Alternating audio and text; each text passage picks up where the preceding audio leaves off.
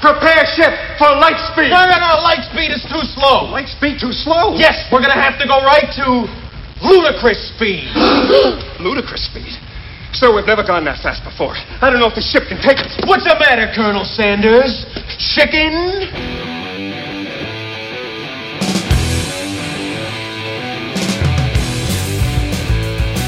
Here, I'll tell you what. I heard a saying this week that I cannot wait to use in real life, but I have no idea how I'm ever going to actually use it.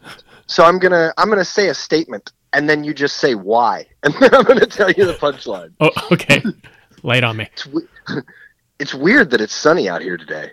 Why? Because there's a shitstorm coming. Hello and welcome to a brand new episode of Fast Day with Films. That is how you start us off. I'll make sure my level's here right. I don't want to be blowing it out because our last pod was outdoors with all the friggin' Cardinals and everybody else. Sounded good though. Yeah. You know? Yeah, no, it did. Yep. It definitely did. And that's a shout out to the Zoom recorder. I'm not sure what everyone out there does pods uses, but man, the Zoom recorder is still rocking. I don't see how we would ever need to upgrade it. And I think that's the downside that Zoom does that maybe Apple doesn't. Apple always leaves one thing that they can improve for the next model. And these Zoom recorders are like perfect. Yeah, they're like, we're just going to give you everything you need so you only have to buy it once, and then when you're ready to upgrade, you're going to want to buy another one. Yeah. Oh, that reminds me of a new phone. So how's you been over there on the lonesome? Yeah, last on week. Lonesome for sure. I guess we should give our little update. Not much Yeah. has changed. More More deaths. Yeah, unfortunately, still sitting on the back porch. Yeah. My garden's growing well. Yeah. I've got collard greens, tomatoes, peppers, and cucumbers. Nice. But unfortunately, I got some stuff eating my collards. But I'm kind of thinking I'm just going to let those be a sacrifice to the veggie gods and hope that the bugs don't spread to other things. So, we'll find out if my logic is flawed or not. That's very Midsummer of you, man. Now let's go there. Yeah. So I finally picked up Midsummer, the 8th time's a charm. And, I should have definitely heeded your advice in knowing how slow it was. Incredible movie, incredible cinematography, like you had mentioned previously. I love how in Hereditary it's so dark, and in Midsommar it's so bright and colorful, and and it's just this total different, I guess, feel from the director. He developed. I just love I love the pacing of his movies, which is probably what you dislike about it. But I love that slow progress of what we see. And all his movies start with something horrific happening, and then it affecting the major characters in the films like deeply. And that's how this one. I heard a bunch of people talking online. They were doing all these lists that people are doing now, and one of them was name like 2 or 3 movies where you cannot watch the whole thing from start to finish, but you could easily jump through and watch different specific scenes in it and fully enjoy it. And I thought it was interesting that one of them that kept coming up was Midsommar, and the other one that kept coming up is Once Upon a Time in Hollywood, where people wish they could just jump to specific scenes and watch them instead of putting in the process of watching the whole thing. Right. I feel a little differently. There, Midsommar has a 3. I think it's what was it, 240, something like that? Yeah, it's 240. And I think the director's cut's 330 or something like that. And I can't wait to get it. As of right now, it's only available in Great Britain, I think. But see, what's interesting to me though, and I don't know this, but I wonder if the parts that you don't see in the movies that there are no explanations for, things that honestly, I probably would have changed my mind. It wasn't that I didn't like it. It was just too slow for me. Yeah. You know what I mean? But I have a feeling if those scenes are what I think they might be, where they show you more of, because I don't want to say anything about everything's off. Most of the killing in it is done off camera. Exactly. Basically. So you're wondering if it's any of its... So you're going to have to watch it to see. I ain't telling you. Yeah, I know, right? Exactly. Thanks a lot, Paul. But I would have to say, though, that, if those scenes were included, Yeah. I would probably like be a little more like, whoa, that was an incredible movie. See, I like the idea of not seeing it. I think that's creepy as hell because we're simply seeing it from her point of view, you know, and what she sees, we see, other than a few kind of things here and there. But the discovery of it, and man, that last 15, 20 minutes, it's almost like one of those movies that you would be completely scared to do on drugs, you know? Yeah. Like yeah, back in the day, absolutely. you always hear about that person back in the day, and we're like, "Oh, you're gonna trip and watch Natural Born Killers? You sure you want to do that? You sure you want to do that? Okay." Yeah.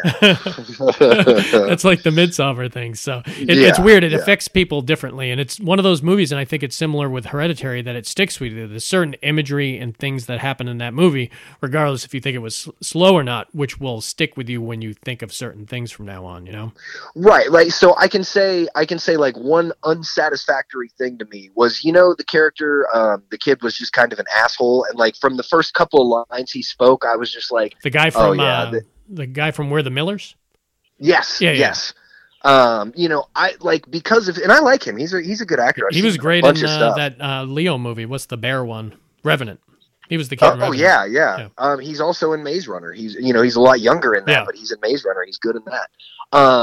But like because of his character being such an asshole, and from the very beginning, I'm like, oh, I can't wait to watch you die. And then and you didn't get to see it. Right, and then not getting satisfied to see that, you know what I mean? I was just like, oh, that's a letdown. He still met the same fate, though, but you want to see it, you sick bastard. Yeah. I do. Quarantine's got me all fucked up. See, I've been watching all like random comedies. Like yesterday, my big movie yesterday was Dumb and Dumberer. Oh, yes. Which my wife was shocked that wasn't Jim Carrey on film. I was like, I said, isn't how job. He is so great at that too. That guy is awesome at that role. So it's funny. Did you watch anything else this week? I know you checked out Easy Money, right? I did. For the very first time. Funny. Yeah, that was really funny. Classic I enjoyed Rodney. that. Anything else? Yeah, I watched it like 4 times. Electric Boogaloo. Oh man, how great is that? I can see why you would watch it several times. It's one of those things you can just have on the background. It's so much fucking fun, dude. No, seriously, I went to sleep to it one night. It's so great. I love it. It's so full of nostalgia and everything, and just like I knew you would like it because you're a Canon film guy, and anyone anybody that grew up on those films, those Charles Bronson films and the Chuck Norris films and the Van Damme and all that, it's so great. The Enter the Ninja, God, seeing those clips, it's exciting. Oh, it was great, dude. And I'll tell you, they because it doesn't spoil anything, it's a documentary. You know, at the end they say that the Canon film guys, you know, declined to interview, and then they went and made their own documentary. That's very like him. That beat their documentary by 3 months. You know what I mean? Like that was such now I really, and so it's called The Go-Go Boys, and now I really want to find that and watch that, because I bet you, God, I can't even imagine a documentary from their perspective. Yeah, there's a lot of movies once I saw Electric Boogaloo that I went and ordered online like immediately. I mean, I think that's when I got Revenge of the Ninja like right afterwards. I was like, oh man, need to get Revenge of the Ninja or Ninja 3: The Domination, or the the Death Wishes. I love the subsequent ones even more than the original one a lot of the times. Like Death Wish 3 is like the most fun piece of garbage you'll ever watch. It's so great. Right. Yeah. So amazing. All right. So let's refocus here. We got a good category this week. This is off-world sci-fi. So basically anything off the Earth. We're going from the Earth to another planet, man. We got to get these other planets in here. And, any decade, there was a lot of these I loved rewatching, the ones on my list, because I haven't seen a bunch of them. One of them I only had seen once, and I rewatched it. Oh, so freaking good. And some of these other ones I just grew up watching and haven't seen in forever. How about you? What are your decades spanning here? Dude, mine go from like 80s to, I don't know, maybe like 2009, 2010, something like that. Nice. I'm not sure of the big blockbuster ones year, but we'll find out when we get there. 2017, that's the latest I got. Other than that, 2000, I think, is the latest I got. It's not a whole lot. I mean, it's just expensive to do a really good sci-fi movie now, which it really doesn't have to be if you've seen movies like Moon, or I mean, I guess there was a lot of technical stuff in Moon too, but there is ways to doing like sci-fi on the cheap where I think it's just as effective. Oh yeah, if you get the right actors involved in it and you do that type of thing. From what I hear, I think that's what people say about that Lighthouse movie. I haven't watched it yet. I saw the preview for that the other day, and dude, that looks twisted. Yeah, man. it looks interesting, and it's two guys in one location. But looking at it made me think, they could have easily been on like a space station or something like that. It looks like that type of dynamic where they're just kind of in a situation where they're kind of stuck with each other, and that always appealed to me. So hell, maybe we'll have Murder Space in our Murder Farm Space Murder Edition. Farm Space Edition. Well, that's a good direction to go ahead and start with my first one. Nice. And that's going to be Jason X. Oh Jesus! I was so excited there. No, I'll tell you, man. My list has got some really corny ones on it, but like they're classic corny. I got some corn. I got some corn on my list, so I'm not gonna knock. And I certainly can't knock it because I actually bought it this week. That was hysterical. Yeah. I told you I was gonna pick it. You're like, "Yep, it just came in the mail." Yeah, it sucks because I hated it. I did not like it at all. But when I have every other Friday the 13th movie, and then I go back and I watch that, they have like an incredible 6-hour documentary for Friday the 13th that I watch every couple of years. And every time I go through it, they go through those final movies. And I forget that some of those movies actually have some cool death scenes. As a whole, they kind of blow. But some of the death scenes are good. Like Jason Goes to Hell is a piece of garbage, but that scene where he killed that couple in the tent, one of the best death scenes in any Friday the 13th movie, so I'll always give it that. So you'll have to remind me of some of the stuff that's in Jason in Space. Yeah, no shit, right? Which is what we always affectionately called it. Exactly. I'm not 100% sure, but I think it actually starts on Earth. Because they've somehow contained Jason. He's in a lockdown, maximum security type place. And it's called the Crystal Lake Research Facility. Now, there is no exterior shot there, so I don't know if that's in space or if it's on Earth. But basically, like, Jason is alive and well, but he's, completely contained with all these chains and everything like that. And they've got him in this, single room all by himself. And there's this guard there, and Jason's just in there, just looking around. You just see him with his one eye just moving around, and it's played by your buddy. What is it, Kane Hodder? Kane Hodder, yeah. This was the last time I think he played Jason, because he's huge. Yeah, because after this they went to that. Damn, I can't remember his name. He's a big white guy. He was also in the Hatchet 2. He was really good. Oh, that's right. I remember you saying that. Yeah, he's really good too. So, there's this one single lone guard in there, and he's like walking up to Jason, and he has like a blanket, and he throws it over Jason's head because he doesn't want him looking at him, which I can, like, I just rewatched this, and like watching this scene, I'm like, yeah, dude, I would actually totally do the same thing. And so the like lead researcher is coming because they're getting ready to cryogenically freeze Jason. And as she's on her way, of course, this group of like, military people come and they tell her like, hey, listen, we're not going to cryogenically freeze him. We're going to leave him the way he is and study him because Jason can regenerate. And like, they sentenced him to death and they tried to kill him a number of ways. And obviously they never killed him. So they wanted to keep him as a science experiment. So they go to open the room and, transport him. And of course, they find the guard is dead and Jason's missing, and he instantly, and this is one of the best things throughout this whole movie, in like any of the subsequent movies, they never even like shoot him with a gun, or they might shoot him once or twice with a gun and it'll stop him for a second. Dude, these guards have full-on machine guns, and they unload clip after clip after clip into him. And it doesn't stop him at all. Like, at all. Like, I don't know what the difference is, but now Jason is completely unstoppable. So he kills all of them, and he chases the main research girl into, like, you know, what he doesn't realize is the cryogenic freezing room, and she tricks him and gets him into the cryogenic freezer, but he stabs through it and stabs her in the stomach, and the nitrogen or whatever, you know, that freezes him escapes, and so she freezes in the room with him.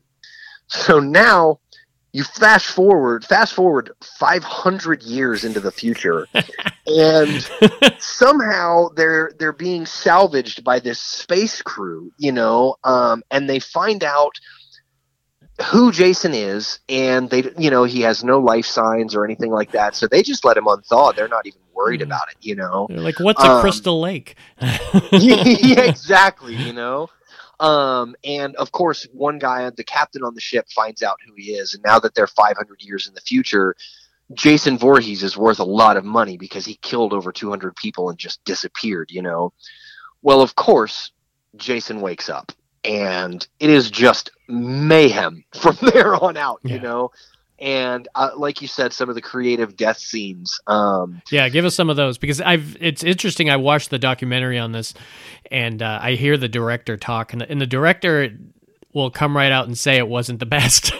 He says, but he's like, I had a lot of fun making it. I bet, you know, he did. No, and I bet he that's did. A lot of experiences they have. I think people's problem was that after they really failed with Jason Goes to Hell, that they were going to bring something back, and you were like, wow, this is what they brought us. But arguably, I can't think of any of the death scenes. Why don't you tell me some of the cooler ones? So this one was really cool. So there's like, it obviously Jason's after everybody, right? And there's this one kid, and like one of they're called the Grunts. It's like their military unit, and they're like in this battle with these space aliens, you know, and you're like, what the fuck is going on here? Well, they're just about to shoot one, and Jason fucking cuts its head off, and they're like, whoa, what's that, you know? And so he walks up to one of them, and they're like talking to him, just talking shit, thinking he's like part of this, you realize it's a video game, and you think that, you know, he's just part of or they think he's part of the simulation, and they keep going like, game, pause, game, reset, game, stop, you know, and Jason, of course, just keeps walking up to him and just fucking cuts one of them in half down the middle, and then gets the other one and like chops his head off. But like, they're both still alive, and they're perfectly fine. And they're like, what's going on? And he can't figure it out. And then all of a sudden they say, okay, game over. And this whole hologram thing just completely disappears. And he was in the video game, and he killed the characters because they were a projection. Yeah. And of course, then, you know, he just slaughters both of them, you know. He like body slams the kid and like breaks his back. And then I think he cuts the other guy's head off, you know. And then, of course, there's the scene where he finally gets to the captain, and the captain gives him back his machete. And he's like, oh, it's okay, you know. And at this point, he's going nuts, you know. And he's like, oh, he was just looking for his machete, and you know, Jason kills him, and that's like a funny death scene. And then finally, there's one that was really creative, where they kind of trap him in that hologram, and he doesn't really know, and it's like a hologram of Camp Crystal Lake. And they project these two like teenage girls, and they just appear out of nowhere, and they go, hey, do you want to come and drink with us and you know, smoke some weed and have premarital sex? We love premarital sex, you know. And they both just get into a sleeping bag, and they look up at him in this adoring fashion, and he just takes one of the sleeping bags and just starts beating the other one with one in the sleeping bag, but they're simulations, so he can't kill them, and like they're laughing while he's doing it, like, and it's just so creative and so fun. But like, yeah, it definitely went over the top for the fans. Yeah, no, and that's what I appreciated about it. Was it a good Friday the 13th? Not at all. That's why it was just called Jason X. You know, that's why it would have made more sense if it was just its own story and it didn't involve Jason. It could have just been a psychotic killer, you know? Yeah, yeah, absolutely. And if it was on its own, that might have been like a cult movie. But when it's looked at in that row of fucking fantastic being, I mean, I guess if you could make an argument on a lot of those old ones, but I grew up with them and look at them as like masterpieces until at least 8, and then it kind of went off the rails after that. But right after Jason X is the remake one, and they really nailed the remake one. So Yeah, and I absolutely. can't believe we've gone so long without a Friday 13th movie. This might be the longest we've had to wait for a Friday 13th movie. That's true. Yeah, and I mean, because that remake was a while ago. Shit, man, I don't know what the date was, but it's definitely It had to been, be like 2012. yeah, it had to have been like 8 years or something like that, huh? Yeah. Yeah, well, we're due, man. I'm ready for one. Yeah. All right. Bring it on. My next one. This is going to be an oldie but a goodie from the 80s, man. And I rewatched it the other day. And damn how it wasn't just, they didn't put the budget into it. They didn't put everything into it that they needed to put into it. But if you were a kid in the 80s and you had HBO and you kind of grew up in that time period, you loved The Last Starfighter. Oh, absolutely. 1984, man. But I'm telling you, you rewatch that, and there's some really good stuff in there, but there's also some stuff that were like, man, you could see why putting more money into stuff like Star Wars is a hell of a lot better. Oh, I'm sure. But there were some crazy imagery, and the idea behind it I thought was interesting. And it was what I knew this kid from was Halloween 2. He was like, and he's done a few things here and there, but I always knew him as the Last Starfighter kid and the guy from Halloween 2 who was like he worked the EMS guy that ended up kind of falling for Laurie. And so he lives in this small like podunk town, very similar to like Tremors or something like that, where the big thing in town is the video game system at like the corner store. Right. To the point, remember when he was going for the high score and everyone's like shouting outside their doors, Billy's going to get the high score. Yeah, he's going to do it. He's going to do it. And everyone comes and gathers around him and cheers. I'm like, what the fuck is going on in this place? I play Mario I was like, I play Mario every day and I got no one cheering my ass. So that part was a little weird, but I loved what happened next when you realized that machine was put there as a recruiting tool for this war that's going on in space. And what they do is they threw the Last Starfighter video game in there, and whoever is the high winner, they're going to make him the starfighter that's going to save the planets type of situation.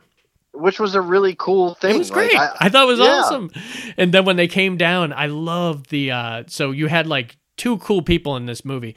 Not even sure if you know who plays the other one. So you got the recruiter who is really, really cool. And he comes down and he's the one who says, hey, I got to take you out. And there was that cool scene because I watched this young, man. It was 84.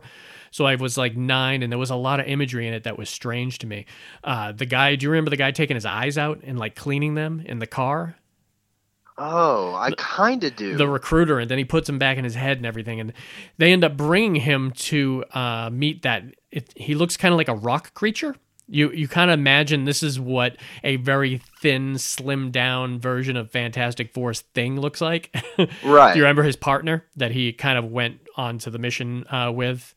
He was a complete alien, but he looked kind of like a thin rock creature, and it was. Oh, it was you mean Lou Gossett Jr.? No, you're thinking of Enemy Mine.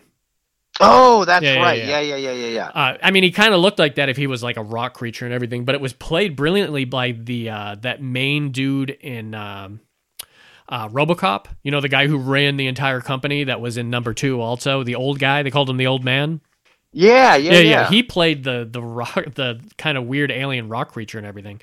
Really? There was some really great elements. One of my favorite elements of the whole movie is when they pick him up and they bring him to the next planet, they don't want anyone else to know something's going on, so they leave a beta unit there. Do you remember this element of the movie? They left a what? A beta unit is what they called it, and what it was like this kind of gelatinous glob that eventually, over the period of like 24 hours, right before he left him, he touched the main starfighter kid, and his DNA got transferred into him. So over 24 hours, he turns into a copy of him. He's got like a clone that is. Oh, that's right. That is interacting with his family and his girlfriend, and he's learning shit and everything, and he doesn't know exactly what's going on. And there's a great scene where he isn't completely formed, and it was something out of like a horror movie when I saw it, when the the kid starts talking to him the morning after this had happened, and he hadn't completely changed into that kid's like human form yet, so he had the covers over him, and the kid leaves the room and the covers like fly off of him, and you see this like nasty, disgusting, like Hellraiser-esque face that has like no muscle on it quite yet, but it's filled with veins, and the eyes are like bulging back and forth, and it's so, I think I remember that. it was crazy, man. It was like scary as a kid, and I'm rewatching it even now. I'm like, man, that's a creepy thing to put into like a PG kids movie.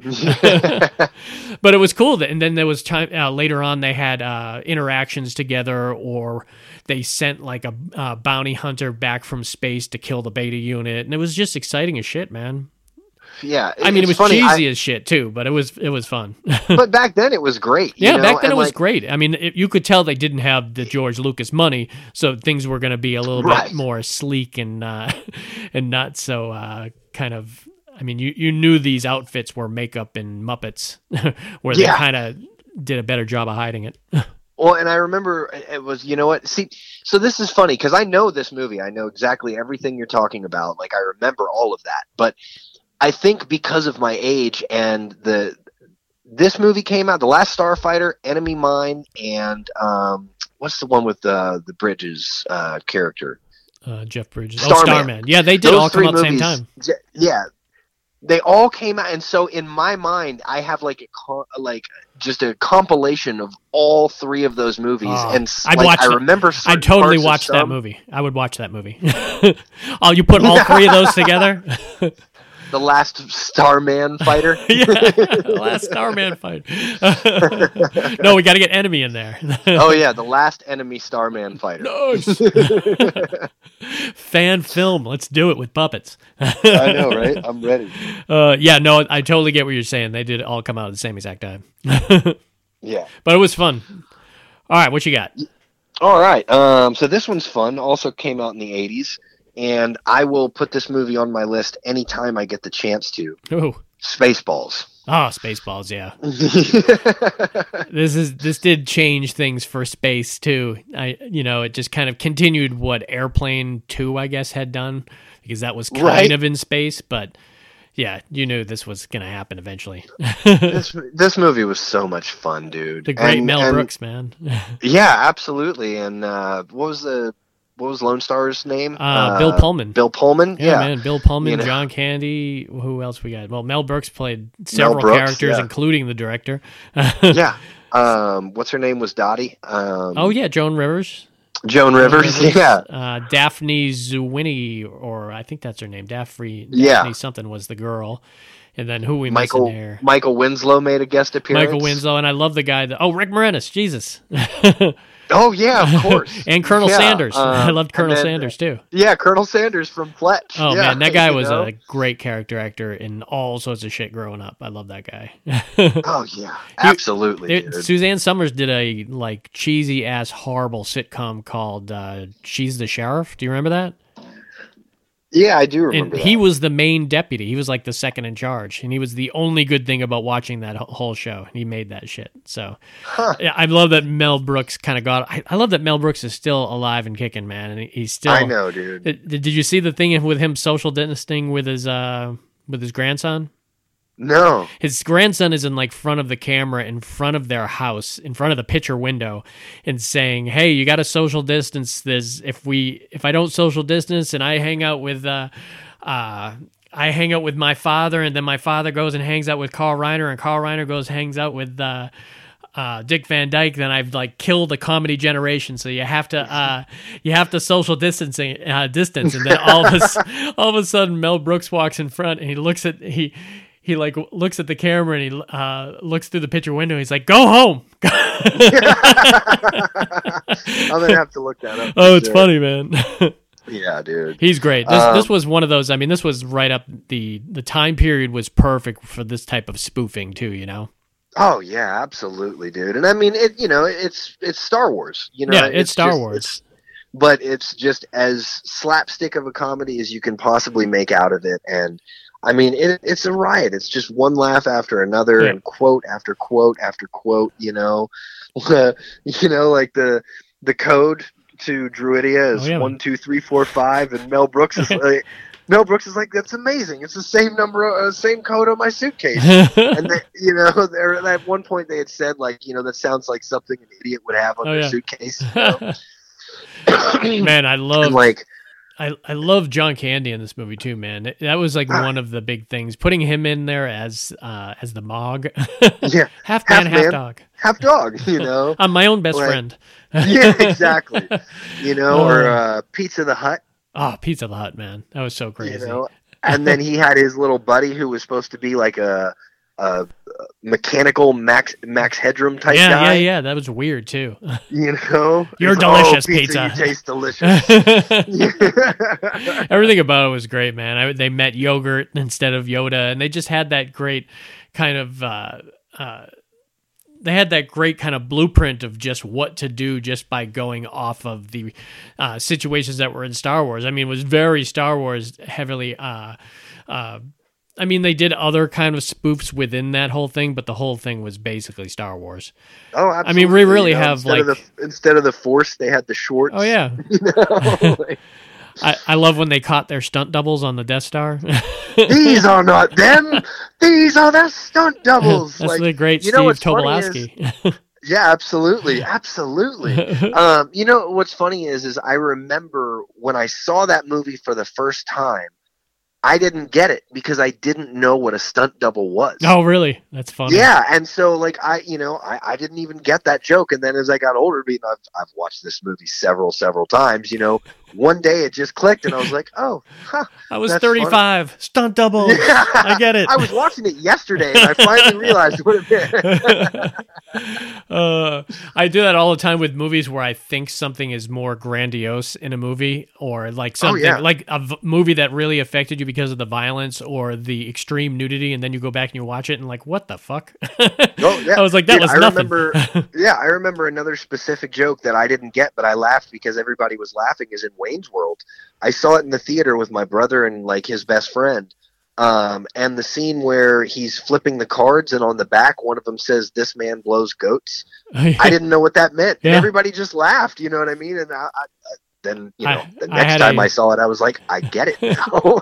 I had a very similar situation in Bill and Ted's Excellent Adventure when they were doing the 69, dude. Yeah, I was like, what the fuck? What number am I thinking of? Yeah. It's like, okay, everyone else finds it funny. Yeah.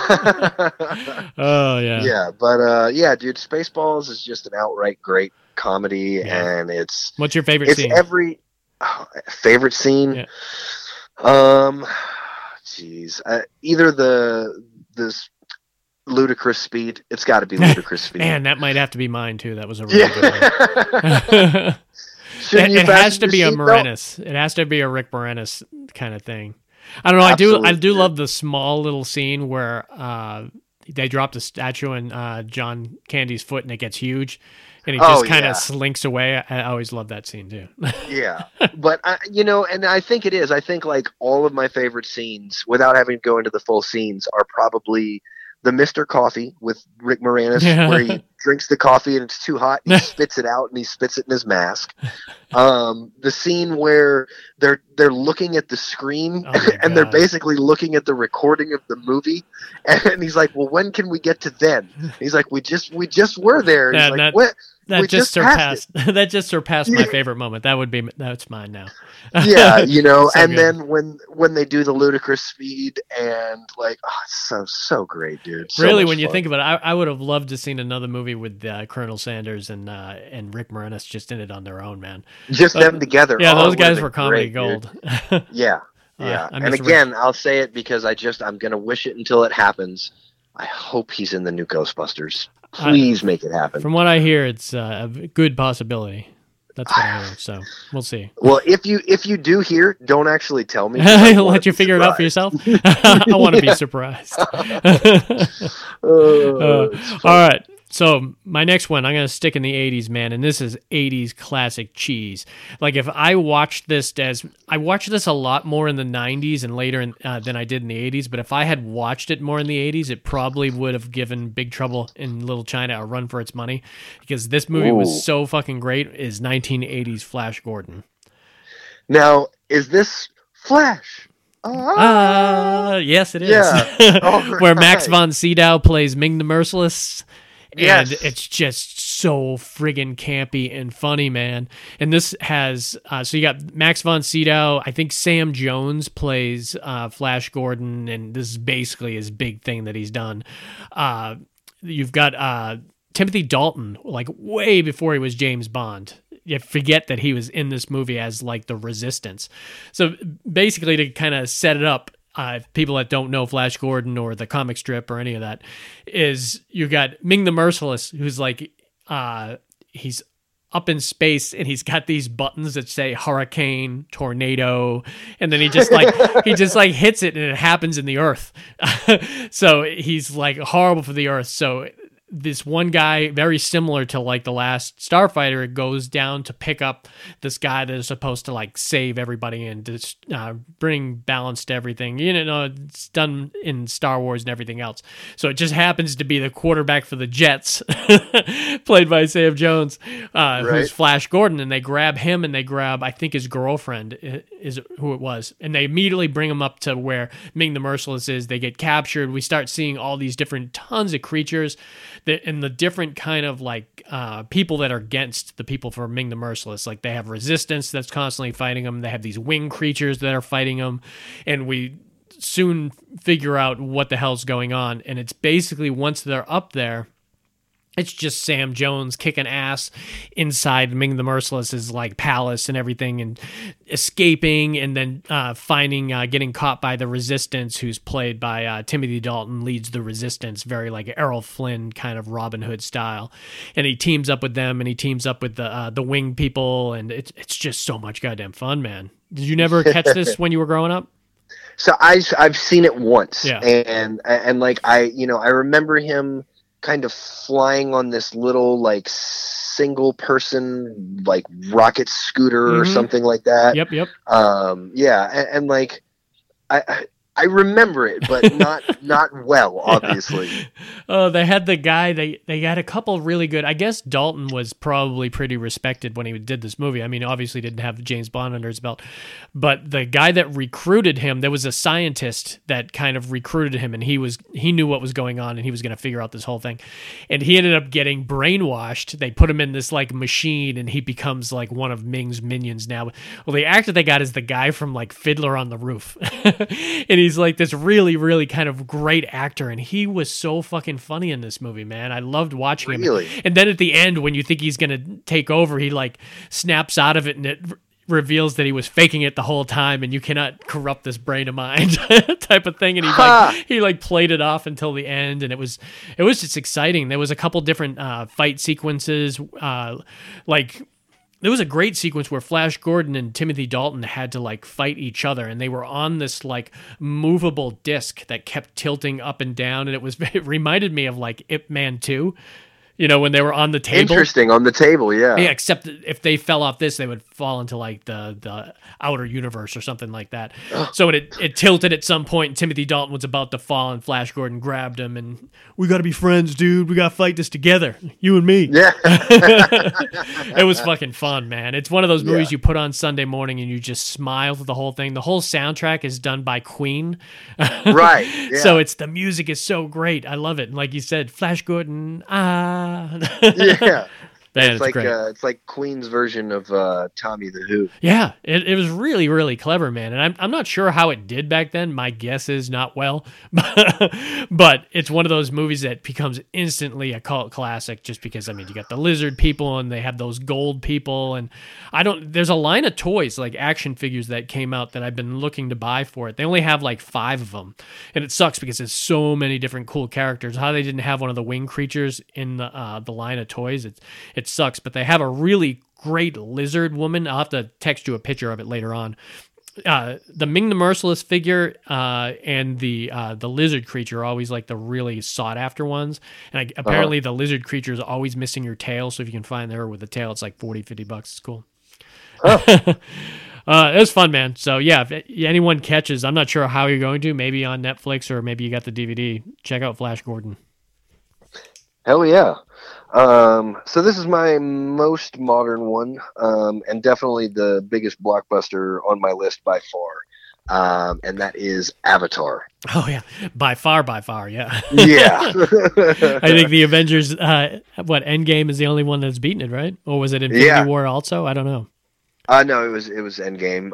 But of course, I loved watching that battle go back and forth because, they were saying, well, like with inflation, you'd never be able to touch Avatar, and it's like, well, that's too bad. Marvel re-released it just to give it that push too, so it was kind of like, yeah. I heard a story, I don't know, 2 weeks ago, that when they were reopening China and they were going to reopen some of the theaters, they were re-releasing Endgame to like try and get people into the theaters because it was like one of the world's biggest, releases. They were just going to do that. Like, dude, we all have it on our big screen TVs now. I know, right? Yeah, I own it. I own that shit. Yeah.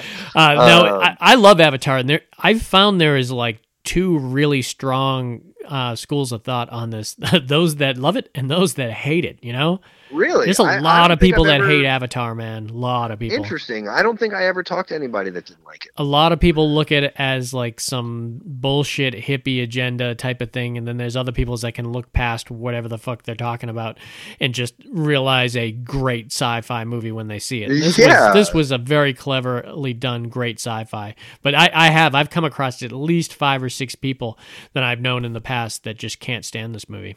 I always loved it. Yeah, no, that's crazy. Now this is when and I wish I knew what year this came out. I think it was like 2010. It's got to be. I bet it's earlier. It's got to be at least 2007 because remember, I think on the set we had a bootleg copy of this movie. Interesting. That was going around between a lot of people on our last movie. And because I remember telling Dave, I said, we can't be making independent movies and handing out bootlegs. So it was something that was coming out in like a month earlier or something like that. So it might have been around 2007. I got you. Okay. Well, I went and saw it with my buddy in the movie theater, and it was right when they were redoing 3D. And when I mean, dude, I tell you, like you said, movies to take acid on. Yeah. I was walking out of that movie going, man, I wish I was on acid while I was watching that movie. So you saw it in a 3D? I did. Oh, nice. It was incredible, dude. Nothing like anything we had, nothing like anything you'd ever seen before. And I even remember, because this was when they first started the real 3D, real D, whatever. Yeah. And I remember they said that like people were getting motion sickness because it was so real. And yeah, man, the way that they made this movie, even without the 3D, the CGI, the world that they created, it was crazy, man. I love insane. The script, the idea that this guy with no legs, I'm telling you, this is right up my alley. The idea that, all right, your brother was the guy who was going to be part of this program, but your brother died, but because the whole thing is contingent on a suit that is an avatar that is connected to his DNA, and because you're his brother and you have his DNA, we need you, and as a bonus, you'll be able to walk again when you're in this fucking suit. Now, if they pitch that to me, I just throw my wallet at them. Oh yeah, absolutely. That's all they'd have to pitch to me. I mean, it's James Cameron. He didn't probably have to pitch anything to anybody, but that idea was brilliant to me. I remember when I first heard about it, because when you first hear about it from anyone, you think blue people and the dragons and that type of thing. Yeah. But that stuff behind it, and the stuff with Stephen Lang, who played the evil kind of military guy. Yeah, absolutely. I love Stephen Lang, and I love him when they put him in. He's in a lot of great movies. He plays like basically the exact same character, but a nicer guy in, what is it, Matrix Revolutions? He's even in one of those suits. Oh yeah, that's funny. I don't even remember him being in Matrix Revolutions because I hated that movie so much. But he's been around since the early like 80s. I mean, he was the party crasher in The Hard Way. He's played that big guy, but he was in Manhunter and a whole bunch of different stuff. And he's also played generals. Like he played General Stonewall Jackson in like Gods and Generals, and he played another general in Gettysburg. So he's got like some serious gravitas. He's in that other movie that I haven't seen that I actually own, that Don't Breathe. I guess it's the movie where she breaks into the blind guy's house. Her and her friend. Oh, I did see that. Yeah, and he plays that guy too. And I don't even know if it's I don't even know if it's good, but I know Stephen Lang gets to play some fucked up character, a blind guy. I'm my money's in. So for me, for Avatar, that was the best role for him, man. Just when he's having that discussion, when he's in that suit, and he's like, we need somebody on the inside. We need somebody who's going to be like kind of true to the core on this type of thing. And if you do that, I promise I'll get your legs back to you. Like, God, man. Yeah. And then of course, once he gets in there, he starts to kind of lean the other way, and but man, and we don't have to go through the whole plot. No, there's so much good stuff, though. I mean, yeah, for me, and it sucks when you only have it's a long movie, but the best part for me is that first half hour, man. You put that movie on and it sucks you in. If you watch that first half hour and they're going through everything, and then once he comes into that suit, when he busts out outside and Sigourney Weaver's out there on the fucking basketball course and it's just blowing your mind, or when they come in contact with that like crazy jaguar and those creatures that are in the jungle. Oh, yeah. I mean, not since like Peter Jackson's King Kong did you see creatures in the jungle that could fucking devour you and kill you. And and for me, that was my favorite stuff about that Peter Jackson King Kong, was when they fell down into the bug pit. Oh God! A lot of Avatar reminded me of that kind of bug pit from King Kong. Huh. Yeah, but I mean, super incredible storylines. Great cast too, man. I mean, you had what has he done recently? That guy, Sam Worthington, or is that what his name is? Who's that? The main dude, the main character. Yeah, I can't think of his name right now. I think that's what it is, and he's also in Terminator Salvation, and he's been in a bunch of different stuff too. He's kind of. I wonder if they've working him into the. I want to say that they've already announced 6 sequels to Avatar. If you look up James Cameron, it's true. Look up James Cameron or look up Sigourney Weaver and look up her upcoming films, and she's signed on for all of them, and is like 6 of them. I was like, that's kind of ballsy. Why don't you just post one of them? I know, right? Yeah, no, I remember us talking about this previously, and my whole thing is like, how do you set up 4, 5, 6 movies? And what if the first one just fucking flops, man? You just got to be confident that it's going to be great enough. But you also got to worry about people are going to remember this. I mean, it's almost been 13 years since this shit. So it's kind of crazy. But I guess it'll give a boost to Avatar 1. And I guess if people are invested enough, they'll then go see number 3. You know what I mean? Have you been to the ride? What is it, Universal? So I went down. I take that as there's a story here. Yeah, I went down to what is it? Wild Kingdom is where it is. Animal Kingdom, you mean? Animal Kingdom, yeah. Kelly and Kingdom. Yeah, whatever.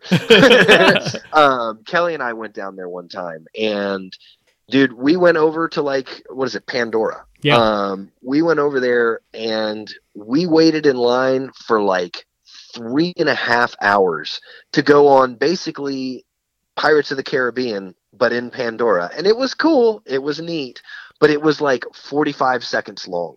And we wanted to do the one where you flew on the back of that dragon or whatever it was. That's what I hear is the good thing. I don't know about the other thing. I know that I guess, is it technically a roller coaster, I guess? Maybe? Or a simulation or something? I don't know. I don't know. I hear it's good. I hear it's awesome. Yeah, that one, the line was already 2.5 hours. We got in the one that said it was 90 minutes. And we were in that line for 3.5 hours. So, yeah, we left after that. But it was really cool looking. It's dead right now, man. We could go there and totally pull a Clark Griswold. You know, it's a security guard there. Absolutely. Yeah, definitely. Some Beverly Hills Cop 3. Yeah, what was your favorite scene from Avatar before we move off it? I think I like the spirit tree. I think I like everything kind of surrounding that, and when the little white kind of floaty jellyfish flowers. I would think that most people wouldn't pick that scene. I think that's what a lot of the people had the problems with. I don't think they had a problem with, obviously, the racing of the dragons and the shit like that. So it's interesting that part kind of spoke to you in particular. I'm just a very spiritual person. Man, you're very sensitive. When you think about it, that movie is really Fern Gully in a lot of ways. Yeah, no, it really is. And I love Fern Gully, but there's a lot of Fern Gully kind of references in there. Yeah. I'm watching the movie. This is bullshit. I saw I saw this movie 20 years ago. When I was 7. All right, this next movie, man, and this is 2000, and there's a couple of reasons why this movie is on here, because this is another one that some people either liked it or you hated it, had starred a lot of great actors, it kind of underperformed, and it would never get like a 10 out of 10 for me, but it gets like a 7 for me, and the reason I put it on my list is for two specific kind of instances in this movie, and this is 2000's Red Planet. Now, I think I've seen this one. Now, this is the one with Val Kilmer. Yeah. And I've seen it, but I don't remember much about it. All right, so I'll give you the layout here, and I'll tell you what these two scenes are. So you've got Val Kilmer and Carrie-Anne Moss, Benjamin Bratt, Terrence Stamp, and Simon Baker, who is the main guy from Land of the Dead. And they're all astronauts, and they're going to Mars. And Tom Sizemore. And Tom Sizemore is important for this because he's one of the best people in this movie, actually. Tom Sizemore and Val Kilmer were great in this. I usually like Carrie-Anne Moss, but she really wasn't selling it to me. The problem was that she was kind of separated from the crew, so she did a lot of like one-man show, talking to herself type of things, and I'm like, not sure that's the best possible thing for her to do. I normally love her, though. I loved her in Matrix. I loved her in Fido. But Memento for sure. So what's happening at the start of the movie, they're launching like this algae onto Mars, and it's going to theoretically cover Mars with all this algae, and it's going to eventually create oxygen that can be constructed in another way where eventually they can breathe. They can breathe. So what they do is they go up there, and this is at the infancy of it. They've gone up probably a couple times. They've launched. They've launched it a couple times, and now they're going up with the crew to find out. There's a weird sub-story with this, and I've argued with people before, you either need it in the movie or you don't need it. It depends on you. There's like this robotic jaguar creature that Val Kilmer has there, and it basically acts, it acts as a drone, but it also has like a military mode, and that's kind of what happens in the movie, that accidentally when it hits the planet gets switched to military mode, and it eventually is like hunting down these kind of astronauts that are on board. So they're going up there, and this is one of the two scenes that makes this movie for me. So once they get there, they realize that the space station that they're going to connect with is, they kind of have a crash landing on board. They get separated from Carrie-Anne Moss. She's on the kind of floating above the atmosphere, and they're on the planet below. They're going to go to the space station on the planet, and it's completely destroyed. For some reason, asteroids hit it or something. It's completely gone. And they realize, whoa, we're fucked. We can't get back up there. We're on this planet, and we each have about an hour and a half left of oxygen to survive. And they're like freaking out. And there's one great moment where Simon Baker is blaming Benjamin Bratt for the crash landing, and they're off towards the side, and they're all kind of reserved that we're going to die. Their air's down to like 10 minutes. They have 10 minutes left to die. And Simon Baker has it out with Benjamin Bratt and just kicks him off the edge of the fucking ravine, and Benjamin Bratt just falls to his death down this whole thing. And he comes back to where the group is, and he says, Benjamin Bratt, he just jumped. And they were like, he just jumped. And then they're right then their registers, or the voice on their suits, is saying, you have 30 seconds left of breathable air, switch oxygen tanks now. And they're all freaking out, and Val Kilmer rips his helmet off, and there's fucking breathable air around him, and he's looking at them, and he's like, there's air, and there's like, it's not possible. He's like, I'm fucking breathing it, man. It's not great, but it's here. And this is like way above where it should have been and everything. And I love that idea. And then it was posed, oh man, if Benjamin Bratt just waited 2 seconds, he would have realized you could have breathed out here. And then you realize, oh shit, Simon Baker's a fucking killer here. Right. And it kind of affects him and everything. But the other killer part of this movie for me, man, was later on they had to like explore a whole bunch of Mars and everything, and I'm jumping over a whole bunch of shit. But they get to a spot, they can't find out where the algae is. They're like, where's the algae? And Tom Sizemore is like the scientist. He's like, I just can't figure out where the hell is the algae. So they get one part of the planet, they go over this ridge, and it's all green, and they're like, oh, it's the algae. And they find these like weird beetly bugs, almost similar to like the scarabs in The Mummy. And they're crazy bugs that are eating the algae, and so Tom Sizemore like traps one, and it ends up going in his suit, and you realize that these things are fucking evil, but they're creating all sorts of energy and everything. So if they could get one of these back, it's going to be helpful and everything. But they're lethal as hell, and it was crazy. The whole like last 10 minutes, like I said, you could really do this movie without the killer jaguar kind of creature that's kind of jumping around and stabbing people. There was one cool moment with the jaguar where at the very beginning he's showing Val Kilmer is showing Simon Baker how lethal it is. When it's in military mode, and he sticks like a red magic marker in his hand, and then like a split second goes by, and he makes this crazy move, and Simon Baker's like, "That's supposed to impress me" or something, and he looks down, and he's got like from his like lower stomach all the way to his shoulder is this like magic marker line on his white suit. It's really crazy. Oh wow. Yeah. It's fun, man. Hell yeah. Yeah, no, and I vaguely remember that one too, but I do remember it being a lot of fun, and obviously it being on Mars, it having the red tint to it and everything like that. And like yeah, I mean it had issues. I probably made it sound a lot more exciting than it was. Like I said, those two scenes, like the air scene and then the bug scene at the end, were worth watching it alone. It was really, really good for that. And Tom Sizemore, I thought Tom Sizemore was good. It wasn't like a character he usually plays.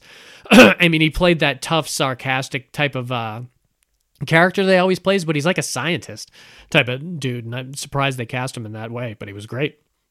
Hell yeah. So we'll go to another Stranded on a Planet, and that is, yeah, I know, right? Vin Diesel in Pitch Black. Pitch Black. This was such a great movie. I wore my DVD off with this fucking movie, man. We played it so much. Yeah, dude, this was so much fun, man. Directed by the great Mark Forster. No, I'm not. Yeah. I'm not familiar with other stuff he's done. Not a whole hell of a lot. I remember I was really into him after Pitch Black. He might have done Monsters Ball, actually, which is depressing as shit, but I'm pretty sure he did that. But I remember being like so impressed with the style in this movie and like the colors. It was crazy. Yeah. And I'm just going to sneak in here. I also like number 2. I saw number 2 is there a number 3 also? There is a number 3. Okay. And yeah, I saw that one, but I mean, it's basically like the first one, I saw the second one in the theater. I was just not impressed. I loved the kind of the obstacle that they had to overcome in that first one a lot more than what was going on in the second one. There was some good actors in the second one. I mean, Judge Dredd was in there, and Carl Urban. Yep, he was great. My thing with the second one was, and then I'll get off of that one, was just the backstory of Riddick and who he was, and like his, that was the I kind of like the idea of not knowing who he was, though. I thought that was cool about that first one. He was very kind of shady, and I like the idea that only Cole Hauser kind of knew who the hell he was, and no one else kind of took him serious. And he was constantly warning them. Cole Hauser was great in this movie too. No, he was awesome, man. And so he was like a bounty hunter, and of course, Vin Diesel. Do you remember his name? Oh, Riddick. Riddick, yeah. So Riddick was like, the biggest bounty there was, and so he had gotten a hold of him, and somehow, some way, they end up having to crash their ship, and I forget how they meet up with the other group of people. Do you remember? They crash land. It's like a transport ship, and Radha Mitchell, I think, is her name. She's awesome. I saw her in another movie where she was like kidnapping children, from their cribs, and she was good in Silent Hill. I loved her in that. Yeah, but she was. Remember, she was ejecting the pods. She was going to eject all the bodies so they could make it. Remember in the pilot said stop ejecting them and everything, and then they crashed land. So I think everyone was on that transport ship. I got you. And and Riddick was one of them with Cole Hauser. Right, and so lo and behold, they crash on this planet full of these, alien predator, like, I don't even know, like dinosaur, flying things that just eat the shit out of people. They were kind of like Starship Troopers-esque. Yeah, but they were more fluid. Like, I love one of my favorite scenes in this movie is where she had to go down that tunnel, and that she's trying to climb up there and she's trying to make noise, and you could, once they finally pull her out of that tunnel, you see the first look of one of those creatures, and it just is like super fast and just sweeps across the floor. It was really, really neat. Yeah, man, they're like pterodactyls almost. Yeah. But they have like this. Their head is like a hammerhead shark. Yep. But it's like a plus symbol. You know what I mean? Like it's really. And I'll tell you one of my favorite things. And so basically, this movie is them realizing, hey, we're in a really bad predicament, and we're all gonna have to like work together to get out of here. And so. Well, the idea of the light and the dark is what's great in this too, because they realize with the creatures that as long as they stay in the light, it's fine. They're attracted to the dark, you know. Right. But then the one time you crash land on this planet, they find that model and says, "Oh, we're about to have like an eclipse that's going to last for like 2 months or something like that." So now we're screwed. But then there comes in the kind of usefulness of the Riddick character. You tell us what he got done to his eyes, you know? Yeah, exactly. And so there's a kid that's with them who's fascinated by Riddick, and like basically he's still being held prisoner, and the kid is asking like, you know, how she can get eyes like that. Yeah. And first of all, I have to say, when I saw this originally, I thought that kid was a boy. That was the thing. Yeah, that was the kind of the thing that they were pulling over our eyes until they revealed that they realized that the creatures were following them because not only was she a girl, she was on her period. Right. And yeah. the creatures were all over the place. I love that reveal. That was a really fun one. Yeah, absolutely. And so, you know, he tells them like, you know, you got to kill a few people first and get sent to this, you know, max prison that's underground and there's no light. And then you have to, you know, pay this guy 20 cool cigarettes to do like a shine job on your eyes. And, you know, and like, then you can, and the kid's like, you know, so you can see people coming for you in the dark. And he's like, exactly, you know, and so that gives him the ability to be able to see in the dark, so he can see these animals, you know, and like they unfortunately get hunted down one by one, you know. But dude, one of my favorite parts is when he finds the blind spot. And like, the creature flies up to him and like, you know, and it turns its head for a moment. And when it turns back, he like gets right in the middle of where it can't see. And he moves back and forth as it moves its head looking for him. Dude, such a cool scene, man. Yeah, it really was. I loved Keith David in this movie. Was great as kind of like the holy man. And just that I love the idea of what it starts as a large group moving towards something, and then just gradually one's getting picked off after another. And you realize watching it, you know, 2 or 3 people may make it through this and everything. And it's been done several times, but it's so enjoyable. Especially a lot of it was Vin Diesel, you know, because he's such a likable anti-hero. I mean, you hear he's horrible, but you don't give a shit. You're like, this is the only chance these guys have. And he wasn't mean in any of the scenes that we saw, you know. He was a very likable guy. Oh yeah, absolutely. You know, but still at the same time, like, you know, there's that scene near the end where him and I'm sorry, what was the lady's name from Silent Hill? Radha Mitchell. Yeah, you know, where he's like basically saying, where she told them she promised that she would bring light back for them so that they could make it safe to the ship, and he's basically like, no, fuck them, I'm leaving without them, you know. And they have it out and everything, and you know, it's a really good movie, dude. Yeah, it's really, really good. And I think that was the main problem I had. I mean, if I watched the second one, maybe I'd enjoy it more. But the bar was set really high with how smart that movie was and how stylistic it was. I mean, when you look at the colors, I mean, the whole movie is done in like almost like sepia tones, and it's just how that planet is, and it just made it so unique. I loved it. Perfect, like, sci-fi film. Well, and I also liked, I liked when they showed the way that he would see and the way that the animals would see. Yeah, exactly. You know, and they only did that a few times. Yeah, you know, it didn't get old. That was good. Right. They did it just enough to make you wish that they did it more. Yeah. You know, and it was really well done. Damn, I need to rewatch Pitch Black. You've done this thing now. I need to go back and watch Avatar and Pitch Black. Talking about some of these flicks I haven't seen in a while, man. Well, speaking of that, this next one is a movie that I think we talked about possibly on our first 10 episodes of this pod, and it hasn't been even like whispered about since then. And it was such a great sci-fi movie, and I remember the day I got it on DVD and I was so stoked. I remember the day I saw it in the theater, because I went to the theater and it was so packed that I stood for 2 hours in the back of the theater and watched the whole movie. And that's 1994's Stargate. Oh, wow. God, man, I fucking love Stargate, man. And people always forget about it, which is weird because, I mean, it spawned the TV show and everything. I didn't get into the TV show. I thought the only sci-fi show I ever got into for the Sci-Fi Network was that Battlestar Galactica. I thought that one was really fucking good. But the Stargate show, I mean, it had MacGyver on it, and it was just kind of cheap and cheesy and everything. I love the movie. This was Kurt Russell, right? Yeah, Kurt Russell, James Spader.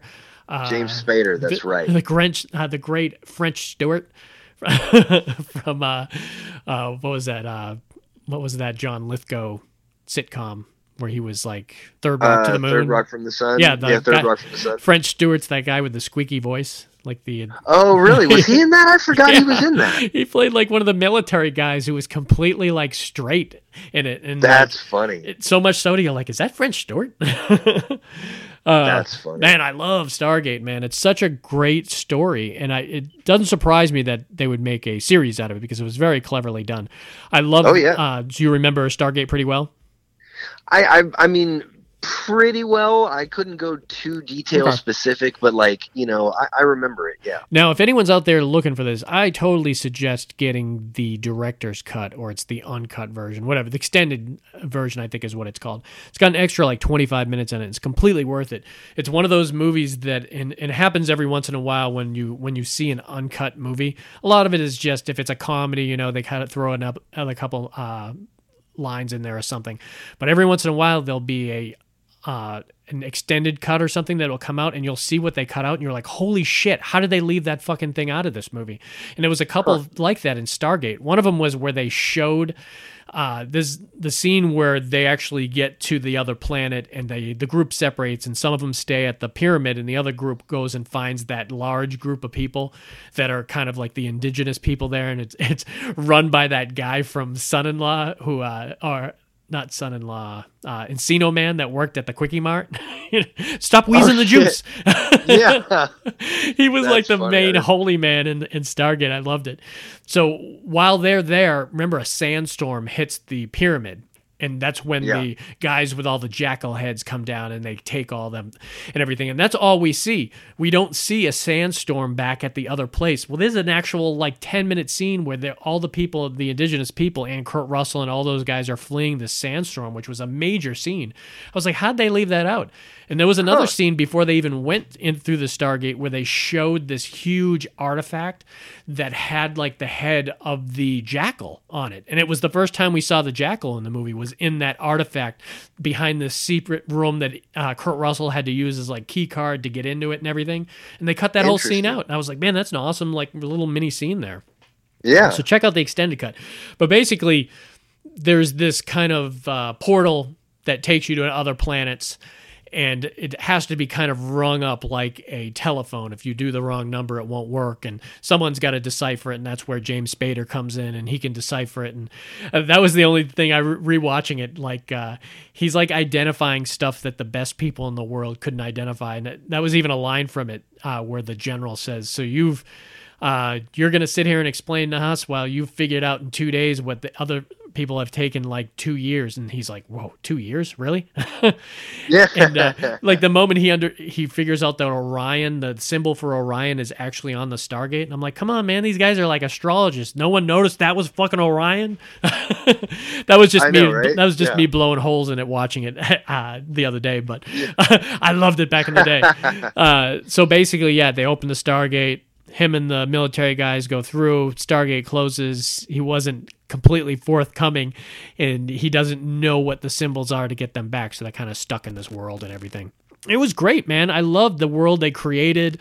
I loved that they got Jay Davison, who was in The Crying Game, to play the evil Ra. Remember, the backstory was that the alien kind of went over this kind of city and stole this child and used his body as his own, and then brought him to space. And It was awesome, man. It was so much fun. Yeah. I love the stuff. Go ahead. I was just gonna say, I really remember that I liked their like staffs and they were like guns, right? Yeah, they have like, action. Shot like blue. Yeah, it's like a blue beam. Yeah. You know, I just remember like, dude, that was a fun movie. Yeah, it was they had like, action figures for it too. I remember the action figures that came out. Didn't do well, but they had them. I love they were out there, damn it. Yeah, they had like that resurrection thing. Remember, there was a point where James Spader got shot in the chest, and he woke up in this like coffin almost, and it opens up, and he got out of it, and he realized, holy shit, it just like healed him. So they have like right in like Ra's main chamber is the kind of ability to resurrect things, and he uses it later on when the girl gets shot. And I love the idea of that. Remember those rings that would come down that would transport you up to the ship? Yeah, and they would come down one ring at a time until you were absolutely. like fully encapsulated. And there was a moment later on when it went down on someone's head and their head shot up and the body stayed there. Ah, so great. Kurt Russell too, man. Kurt Russell played like this kind of desperate character. Because remember at the beginning of the movie, when they came to visit him to be part of the program, he was on his son's bed with a gun in his hand ready to shoot himself in the head because his son, the backstory was his son played with a gun when he was younger and shot and killed himself, so the father never recovered off of it. So the initial kind of plan was for Kurt Russell to go through the Stargate. If he saw any danger, blow up send everyone back, stay there, and blow it up with this nuclear weapon. So Kurt Russell actually went there with a nuclear weapon, and that's kind of what the alien presence kind of observed, and it's like, oh, well, now we have this nuclear weapon. Crazy. That's so fucking typical of us. Hey, we found this portal to a new dimension. Hey, you know what? Let's bring a nuke. Yeah, let's bring a nuke. You brought a nuke to a gunfight? That's so American of us. Meet and greet, asshole.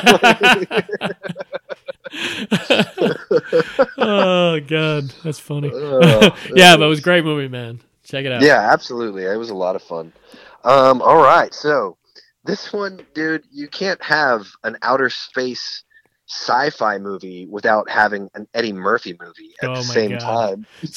This could only be one thing. The Adventures of Pluto Nash.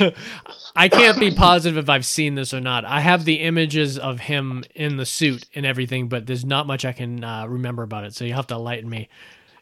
How many awards did it win? Oh, dude, so many. It won all the Razzies. Exactly. It won all the awards, so I won't even try and look it up. That's probably best. It's probably best. So I actually watched this morning before we talked. Nice. It's fresh. Dude, this movie is so much fun. First of all, just straight out the gate, within the first 10 minutes, there's a Big Boy song on the soundtrack. Totally forgot about that. Oh, that's awesome. As soon as I heard that, I was like, oh, we are on our way to a fantastic It's film. Moved from my top 5 to number 1. Yeah. And also, I wrote this down. So first of all, this is Eddie Murphy. And he plays this guy who just got out of prison for smuggling on the moon. The whole movie takes place on the moon, where we now have like a little city called Little America. And it opens up with Jay Moore in this shitty little bar singing Irish songs in a kilt, or Scottish songs in a kilt. And Eddie Murphy is the only guy in there watching the show. And like, turns out they're friends. And what's Paulie's name from Rocky? Oh, Burt Young. Oh, Burt Young, yeah. Who basically is just playing Paulie. Comes in, comes in, and he's like a gangster, and he like holds Jay Moore down, and he's going to pour battery acid down his throat. Now, this is a club on the moon. These are gangsters from the moon. And Eddie Murphy like basically assumes Jay Moore's debt and takes over the club, and it just fast forwards 7 years later. But one thing that is just absolutely hysterical, I think it's in that part of the movie, somebody goes to pay somebody with some $100 bills. Hillary Clinton is on the $100 bills. What? That's hilarious. And then later on, there is a reference. They go past this sign, and it says, this giant hotel coming soon, Trump Properties. Oh, man. I could not believe both of those things were in this movie. That is hilarious. And so then it literally just says flash forward 7 years. So now, of course, just like Harlem Nights, the club is up and popping, This totally could have been the sequel to Harlem Nights. That would have been I'm telling you, right? I'm trying to think of the girl's name. She's one of my favorite actresses too. I'm blanking on her name. What was she in? Give me some. She was in that movie that I recommended to you with McAvoy. James McAvoy. Oh, you're thinking of Rosario Dawson? Rosario Dawson. Thank you very much. Yeah. So she comes to the club because she's a singer, and her job fell through, and she wants to sing for Eddie Murphy, and he's like, no. And I would have thought, for some reason this would have played out throughout the movie as to it was more than a coincidence of them running into each other. Mm-hmm. But she basically asks him for a job. He gives her a job. And one night, this high level gangster sends who of all people but Joey Pants to come and talk to Eddie Murphy. All right, the movie's getting better. Yeah. Dude, there's so many great cameos and roles in this cast. That's what I would enjoy going back and watching, being like, oh man, I didn't realize Joey Pants had been in this, and seeing those guys playing these roles, because these are the ones that they sucked when they came out, but you could tell that they were going to get that kind of audience 10 years from now. It happens with every movie. Those comedy movies happen that way. So Joey Pants tries to buy the club from him. He turns him down. And so Eddie Murphy calls on his bodyguard, who's Randy Quaid as a robot. Oh, Jesus. I'm buying this movie while we're talking on the phone. Dude, I will tell you. I will tell you right now. You can it's for rent. It's $2.99 on iTunes. I think to own it's $6. I should have just bought it. Yeah. And so, dude, Randy Quaid is pretty much in the rest of the movie. Wow, that's crazy. Once he comes out, dude, and it's this adventure, running, on the run film. And Joey Pants is trying to get after Eddie Murphy for his boss, and you don't know who the boss is, and there's a big reveal at the end of who the boss is. John Cleese has a role as the car's computer. That's awesome. Dude, it's so much fun. Yeah, dude. people forget that these types of movies, they came out when we were adults and we were making fun of them and everything, but they're made for 10, 12-year-olds, Oh, dude, and I think I was probably, I don't know the year this came out, but I think I was probably 13 or 14. Hell, I might have been 16. I don't know. It seems like it was a little later, yeah. Yeah, dude, you hung on to those movies longer than most, though. Yeah, absolutely. Dude, I forgot how much fun this movie was. I really enjoyed rewatching it. And fun. And the thing is knowing that it's kind of a crappy sci-fi 90s space Eddie Murphy movie. Dude, it still holds up.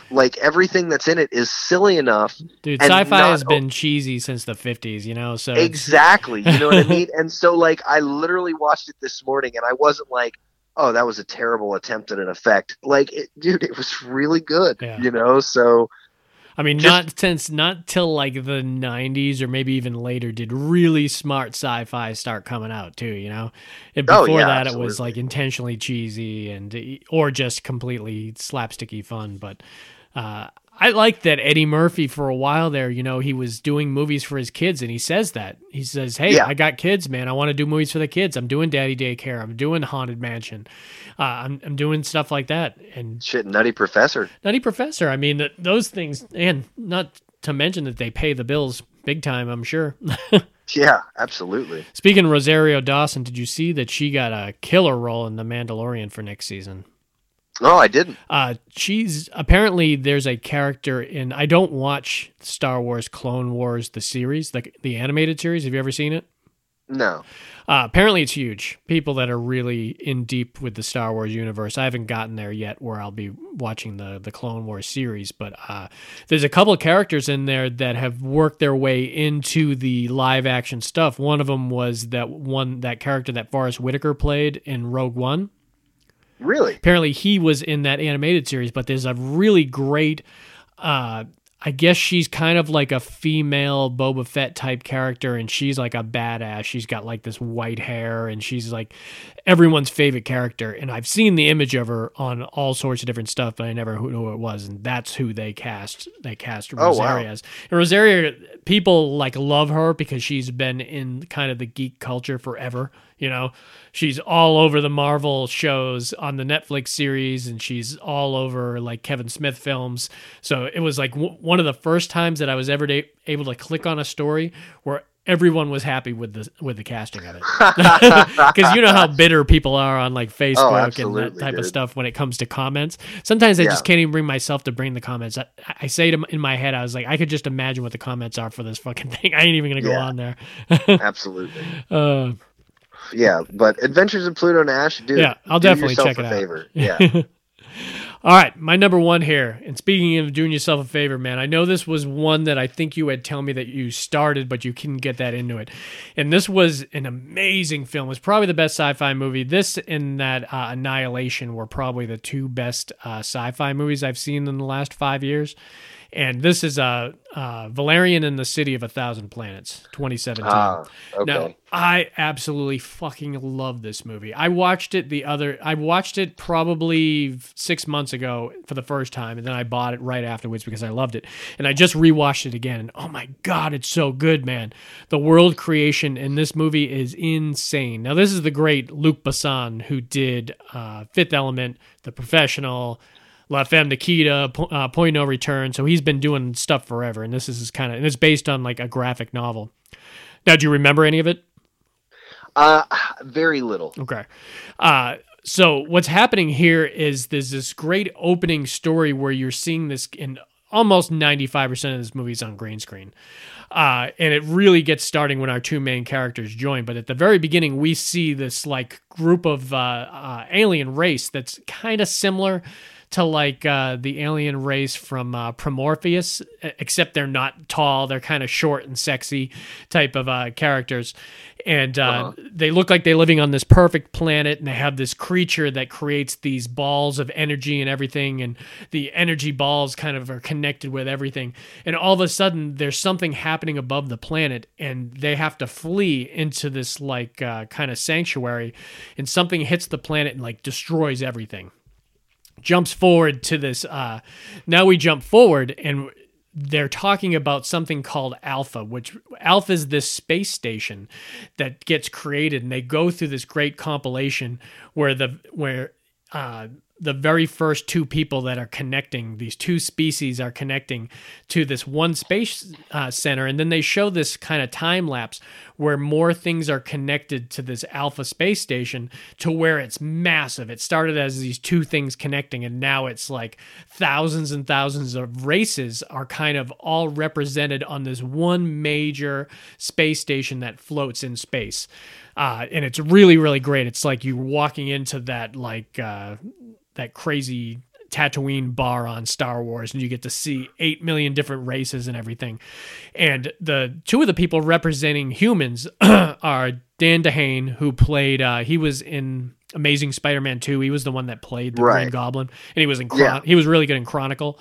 And you got Clara Delevingne, I think is her name. She played the Enchantress in that old Suicide Squad movie. You know, the girl who was like got turned and she controlled all those creatures in the street and everything. She was like, she's very striking looking. She's like a model, but she's got like these dark eyebrows and like these piercing eyes, which is weird because so does Dane DeHaan. So you've got these two really, really intense characters, and you could tell that they work for the government and they work for the police, and they're kind of sent to do these different missions and everything.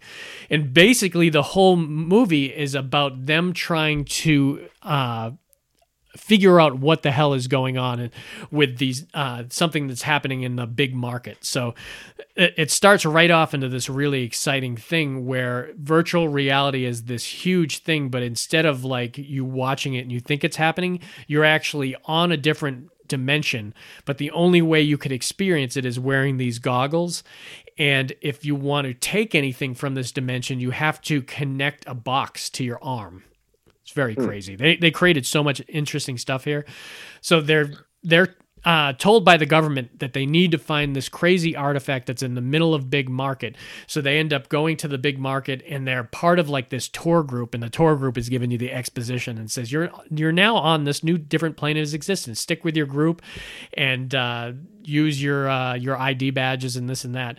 So once he puts on the goggles, he's like in this crazy marketplace that looks like something out of a Guillermo del Toro movie.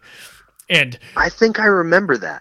Yeah, so and while he's going in there to steal this artifact, what everyone else is seeing that's not in the dimension with the goggles off is just a desert. It's just like this barren desert.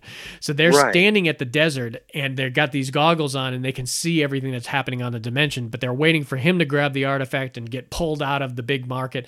And the artifact is this little creature that we saw at the beginning of the movie that creates these kind of, they call it a converter. And what it does is, if you drop diamonds onto it, like 1,000 diamonds fall out of his belly. So the one pearl that these alien people have, they have one pearl that could save their planet. And if they have the converter, all they have to do is drop the pearl in there, and it'll create all these other pearls, and they'll be able to recreate their planet and everything. But what's going on is this huge conspiracy that's kind of slowly unraveling, where it looks like Clive Owen, who plays like the general of the whole kind of government here, has done something extremely shady and might have caused a little genocide and cover up to killing this alien species because of something he directly did. So it's really great because these guys got tasked to guard Clive Owen, and the creatures ended up coming, the alien race who just want their planet back, kidnap Clive Owen. And so now a lot of the movie is kind of these fun things like, we don't know where they took Clive Owen, but if we go to this one place and do this one kind of thing, they'll let us know how to get to Clive Owen. There was like a situation later on where the two main characters got separated. And in order for the girl to find out where he was, she has to go and seek out these weird dragon duck creatures who would take him to another person that would take him in a submarine to go underground to find this kind of weird jellyfish that attaches itself under these whale creatures. And if she can get the jellyfish and stick it over her head, it will let her see the future, or see through the past, and let her know where they took her friend. So that's like just one of like 6 different tasks they have to do to get to the next level. It was so amazing, dude. It was really, really great. I'm always impressed when people can create kind of create a world out of like nothing, you know?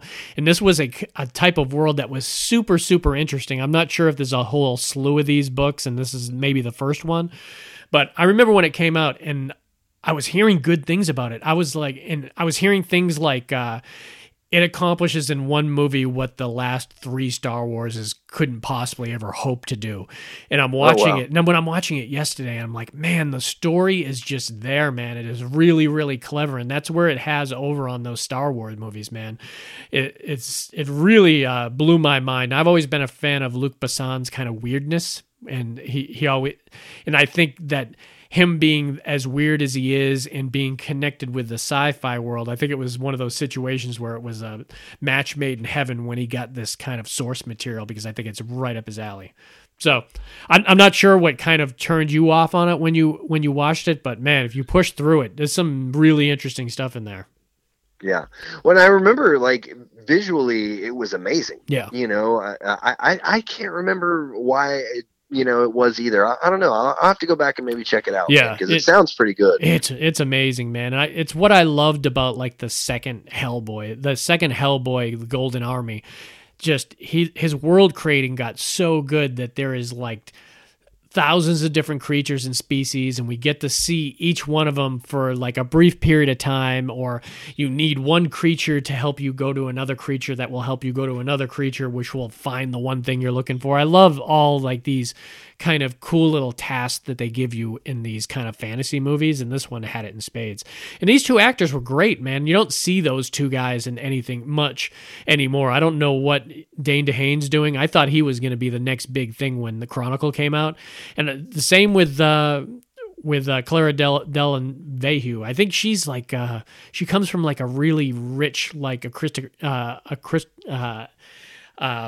it's like this really famous rich family where I think she started as a model and then moved to acting, and she's got this really great kind of unique look and style to her. I think that's really, really good. I think she was one of the only things I did like about that old Suicide Squad movie, because I had problems with it all over the place, but she was one of the ones I thought, wow, she at least looks kind of the part.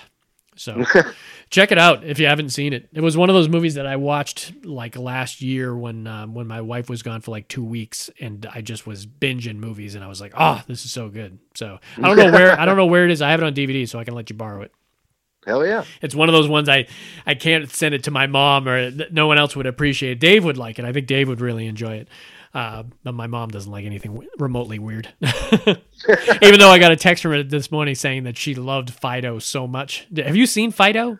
I haven't. That's the one I remember you guys talking about it with Billy Connolly. They domesticate the zombies and turn them into doing things you don't even want. They deliver newspapers and stuff like that. Yeah. Bastards. It was super, super fun. And it was told from the perspective of the like 1950s, where every family had one. They had their color TV. They got their zombie helper. And it's so funny, man. So yeah. But yeah, so that'll be it for our little condensed pod. This one ran like 140, so it was like kind of our money spot right there. So we'll stop right here. And next week we've got, it's up in the air. It's either going to be Dave and me doing Nicole Kidman. We have a great slew of awesome movies. I've been rewatching a lot of her old stuff and some of the newer stuff, like that Destroyer with her. Man, it's so fucking good.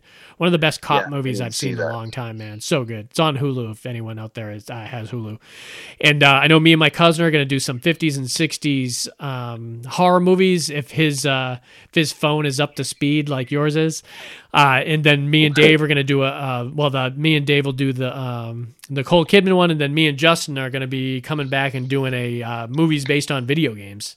So that's going to be super exciting. It's going to be fun. Yeah, it's going to be fun. Lots of cheese there. Just now are they able to do them? I mean, even the ones they're doing modern, like I put Rampage on the list too, because it's just it's just a good story for us seeing it. And it was. I think I found my sweet spot. And it was probably one of the last times that I really kind of got vertigo at the end of that movie, man. Woo.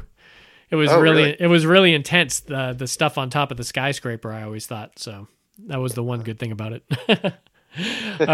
So yeah, we'll be talking about that next couple weeks, and hoping that the quarantine we start slowly returning back to regular life.